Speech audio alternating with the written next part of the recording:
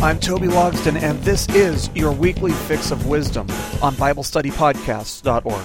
Lesson 1. In Proverbs chapter 10, verse 26, Solomon writes, "Like vinegar to the teeth and smoke to the eyes, so is the lazy one to those who send him."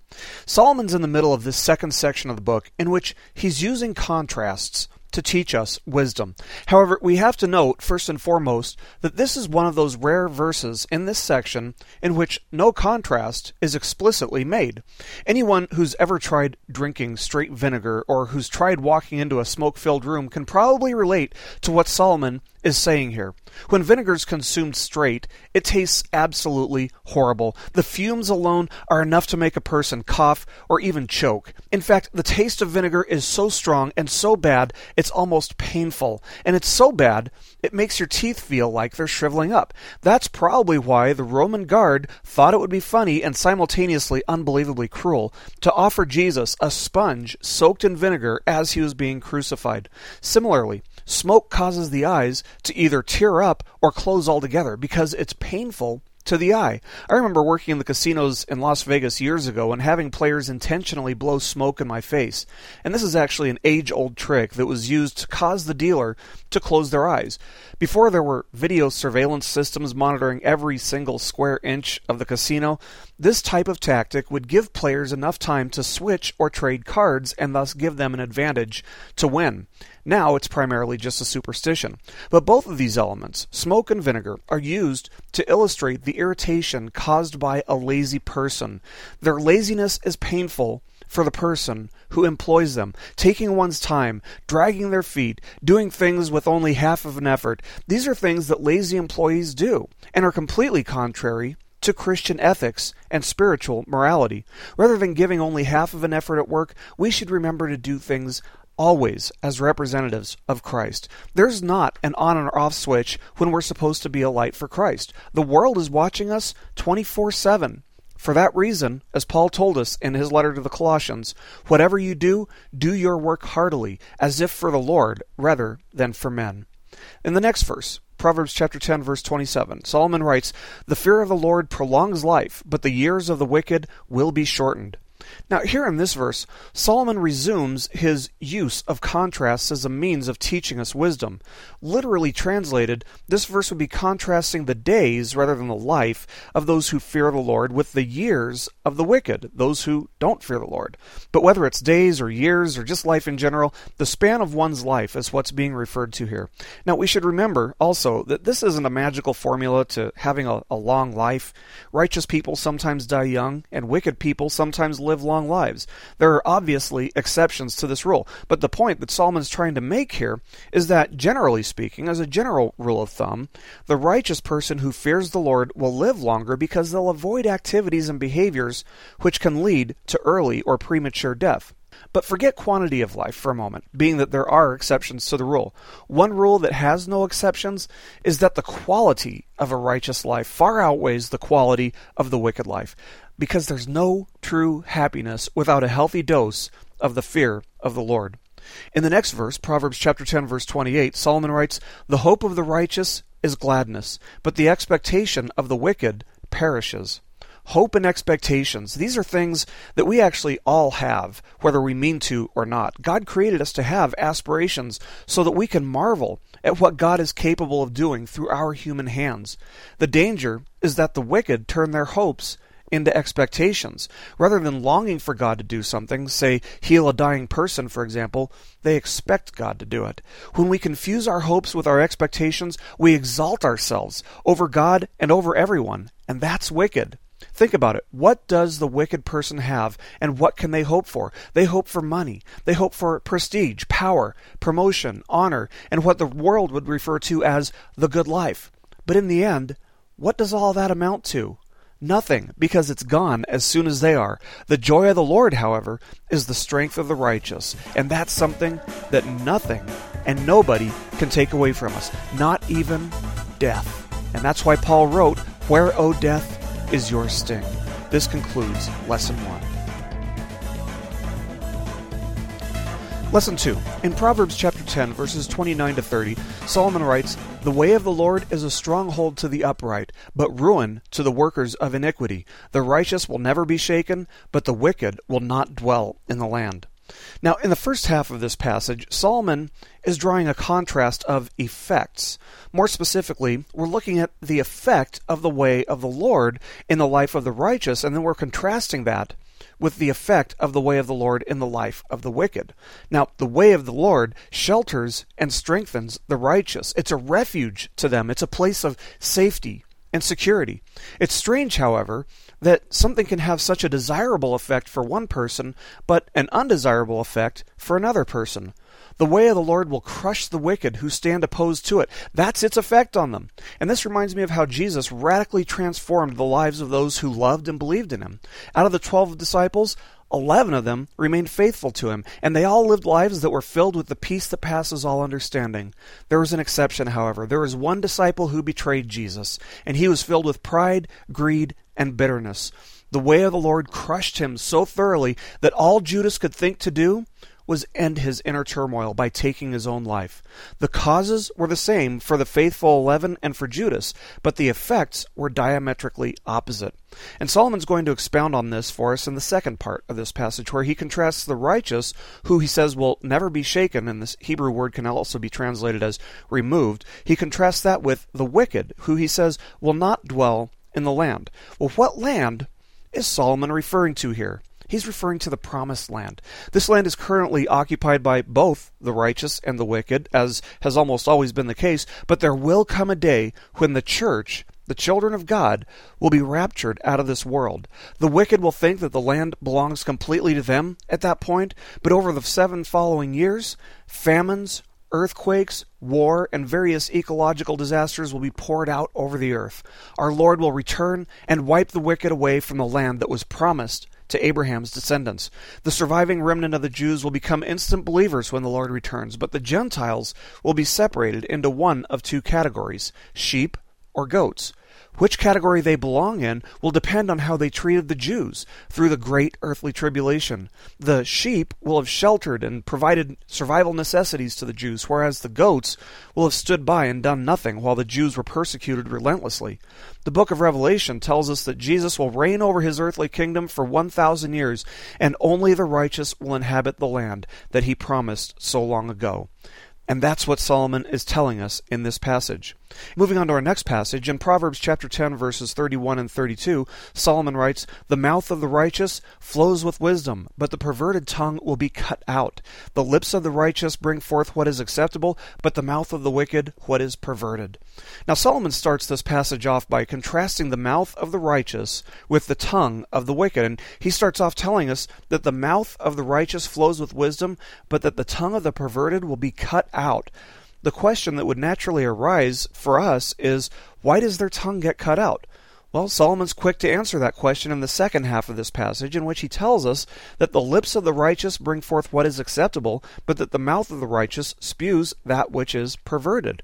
See, the speech of the wise is always controlled, and it's beneficial to those who listen. Their words are uncompromisingly righteous. They might call it like they see it, so to speak, but they do that without trampling on other people. Their words are full of grace and peace. And this is contrasted with the speech of the wicked, who speak false things. The words from their lips bring harm to others and show no regard for anyone but themselves. And we've seen time and time again in this study of Proverbs that the mouth speaks out of that which fills the heart, as our Lord Jesus told us. That's one of the reasons that speech is so significant. It's so important. God gave us speech to set us apart from animals. Think about it. Only human beings can communicate our thoughts in words that can be articulated at our own will. Words can communicate that which is true or that which is false. They can send the military to war, for example, or they can communicate deep, heartfelt love for another person. So let me ask you this. What do your words say about what's filling and overflowing from your heart? This concludes Lesson 2. Lesson 3. In Proverbs chapter 11, verse 1, Solomon writes, "A false balance is an abomination to the Lord, but a just weight is his delight." See, in Solomon's day and age, things in the marketplace were often sold and priced according to their weight. They sometimes are today too. It wasn't terribly uncommon back in that time for various business owners to skew or distort the balance of weight as a means of making a product appear to be heavier than it actually was so that they could charge more money for it. Solomon's telling us in this verse that dishonest business practices are an abomination to God, but that the Lord delights in people who are honest with their business practices. Now, if you think about it, people agree that dishonest business practices are an abomination. They are to us too. That's why our leaders and politicians have created laws to govern businesses as a way of protecting the consumer from unfair business practices. The way a person conducts their business reveals whether a person has character and integrity or not. There's a story of a woman who goes into a butcher shop and tells the man behind the counter, who also happens to be the owner of the business, that she needs a 4-pound chicken. And the man tells her that he has just one chicken left. He's putting the pressure on, so he goes back to get it. He comes out to put it on the scale only to find out that it's only 3 pounds. The woman says, "Well, that's too bad. I'll have to look somewhere else." The business owner quickly fires back saying, "Wait, I think I have a bigger one in the back." And so he takes the 3-pound chicken to the back and he comes back out with the same chicken. As he puts it on the scale, he presses down on the scale just enough to put it at 4 pounds. "Would you like this one, ma'am?" said the owner. And the woman responded, "You know what? I think I'll just take both." And the reason that this story is humorous is because we find the man's business practices to be morally bankrupt, and we find it funny that he got caught in his own web of lies. Obviously, we agree with Solomon. In the next verse, Proverbs chapter 11, verse 2, Solomon writes, "When pride comes, then comes dishonor, but with the humble is wisdom."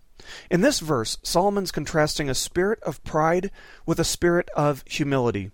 While the spirit of pride brings dishonor upon a person, the person who has the proper, humble perspective of themselves and others is seen as being wise. You see, the person who's filled with pride sees themselves more highly than they see anyone else, including God, by the way. As such, they expect to be treated with greater esteem and more respect than they actually deserve. When they're treated as a common person, which is the more accurate representation of who they really are, they're put off by it. The result is that they start burning bridges that they don't even realize they might need to cross again someday. So when they call up someone with whom they've already cut ties and they ask for a favor, they find that they're no longer viewed as an honorable person. Rather, they're viewed with dishonor. They're viewed as being dishonorable. On the other hand, the humble person who sees things with the accurate perspective that they're not any better or more valuable than anyone else treats people with the respect that they deserve. These types of people are bridge builders rather than being bridge burners, and people love them and value their opinions because of that. Maybe that's why Paul instructed believers, writing, "Do nothing from selfishness or empty conceit, but with humility of mind regard one another as more important than yourselves. Do not merely look out for your own personal interests, but also for the interests of others." That's from Philippians chapter 2, verses 3 and 4. The fact is that we can't have the goal of bringing glory to Jesus and the goal of bringing glory and honor to ourselves at the same time.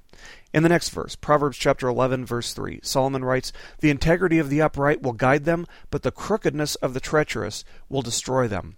The contrast that Solomon's laid out for us in this verse is between integrity and crookedness. More specifically, he's referring to the way that integrity will guide a righteous person, and he's contrasting that with how the crookedness of the wicked will destroy them. It'll be their own downfall. I'm reminded of a time when, as a 12-year-old kid who'd never gone skiing before, I went to a resort in the mountains with some other kids who were experienced skiers. Well, too proud to take lessons, I thought that I could just put the skis on and go, and I did it, and it worked for a little while, until I realized that I didn't know how to stop. Well, my friends had made it all look so easy, but I suddenly realized that the old adage is true. Looks indeed can be very deceiving. My only option was to fall down and hope that I could stop that way. Unfortunately, that did the trick before I hit a tree or another person. But I was still too prideful to learn from my mistake. After only a few minutes, I gave it another shot, only to find that I still couldn't get myself to stop. Well, I've learned a lot since then. More specifically, I've learned that if there's something that I don't know how to do, learn it. See, we all have moments when we need guidance, and the result of not seeking guidance in those moments can be disastrous. If integrity isn't guiding us, then what is? Solomon tells us that the alternative is crookedness, and the life guided by crookedness hits a dead end at destruction. With that in mind, I think we can all see that integrity is a much safer guide through life. This concludes Lesson 3. Lesson 4. In Proverbs chapter 11, verse 4, Solomon writes, "Riches do not profit in the day of wrath, but righteousness delivers from death." Riches or righteousness? Which do you value more? That's the question that Solomon's asking here as he contrasts them. The Bible has quite a bit to say about the day of wrath. Above all, it's something to be feared. We don't want to find ourselves at the receiving end of God's wrath. We might think that life can be difficult or painful at moments, but as the saying goes, you ain't seen nothing yet. Paul starts off the book of Romans talking about God's general wrath, his constant wrath, writing that the wrath of God is revealed from heaven against all ungodliness and unrighteousness of men who suppress the truth in unrighteousness. That's from Romans chapter 1, verse 18. See, this is God's general wrath against sin, which is revealed constantly, but that's different from the day of wrath. Scores of prophetic passages in Scripture point forward to the day when God will step in and say, "Enough!" Once the church is raptured, the entire earth will be enveloped in a constant state of wrath and judgment. But this will still be nothing compared to the day when God pours out his wrath upon the earth. John tells us in the book of Revelation, in which he was given a glimpse of this day, that he, quote, heard a great voice out of the temple saying to the 7 angels, "Go your ways and pour out the vials of the wrath of God upon the earth." That's from Revelation chapter 16, verse 1. At that point, it'll be too late for anyone to come to the Lord in repentance or for salvation, because that's the work of the Holy Spirit, whose influence upon the earth will be removed. He's the one who convicts us. He's the one who shows us our need for salvation. Once he's gone, nobody will come to repentance. In the end, the only hope that any person will have of escaping God's wrath is God's own righteousness. Riches won't be able to protect the wicked, and Peter tells us that it's all going to burn. But that's why the most important decision a person can make is whether they put a greater value on riches or righteousness. Riches can have influence and persuasive power with people, but it won't with God.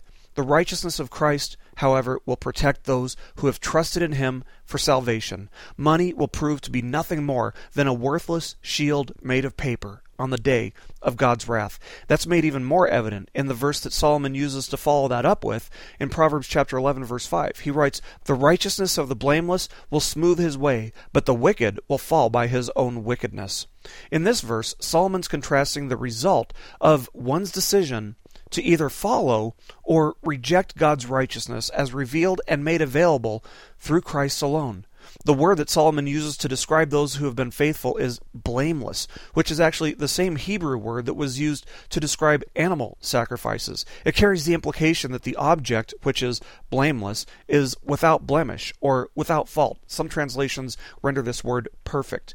The wicked, on the other hand, are full of faults. They're full of imperfections. They're like a pot that's cracked under the heat of the sun, rendering themselves unable to hold an ounce of righteousness. They similarly don't have an ounce of God's righteousness within themselves. The wicked are digging their own graves, and they insist on laying in them. And this is contrasted with the person who submits themselves to the hand of the divine potter, who sees the cracks in a broken pot, and he fills it in with his own perfect righteousness. In his second letter to Timothy, Paul said that the person who is blameless and who has avoided wickedness will, quote, be a vessel for honor, sanctified, useful to the master, prepared for every good work. That's from 2 Timothy chapter 2, verse 21. If we're walking in our own way and doing things the way we want to do things, we're actually running away from God. The wise person seeks God's righteousness, because that's all that lasts. I'm Toby Logsdon, and this has been your weekly Fix of Wisdom on BibleStudyPodcasts.org. Keep growing closer to Jesus. This message has been brought to you by BibleStudyPodcasts.org. We are a listener-supported ministry. If this is your first time listening to us, we thank you so much for joining us, and we ask nothing further from you. But if this is a ministry that you rely on for regular spiritual teaching, we do depend on your financial support to keep us going and growing. If you'd like to make a donation to BibleStudyPodcast.org to keep us going and reaching thousands of people around the world, you can go to our website, BibleStudyPodcasts.org, and you can make a donation on the right-hand side by clicking on the support box. Again, we do rely on your support, and we thank you so much for your financial participation in this ministry, which enables us to continue in our mission of teaching timeless truths in these truthless times. God bless you. Thank you so much for listening today, and keep growing closer to Jesus.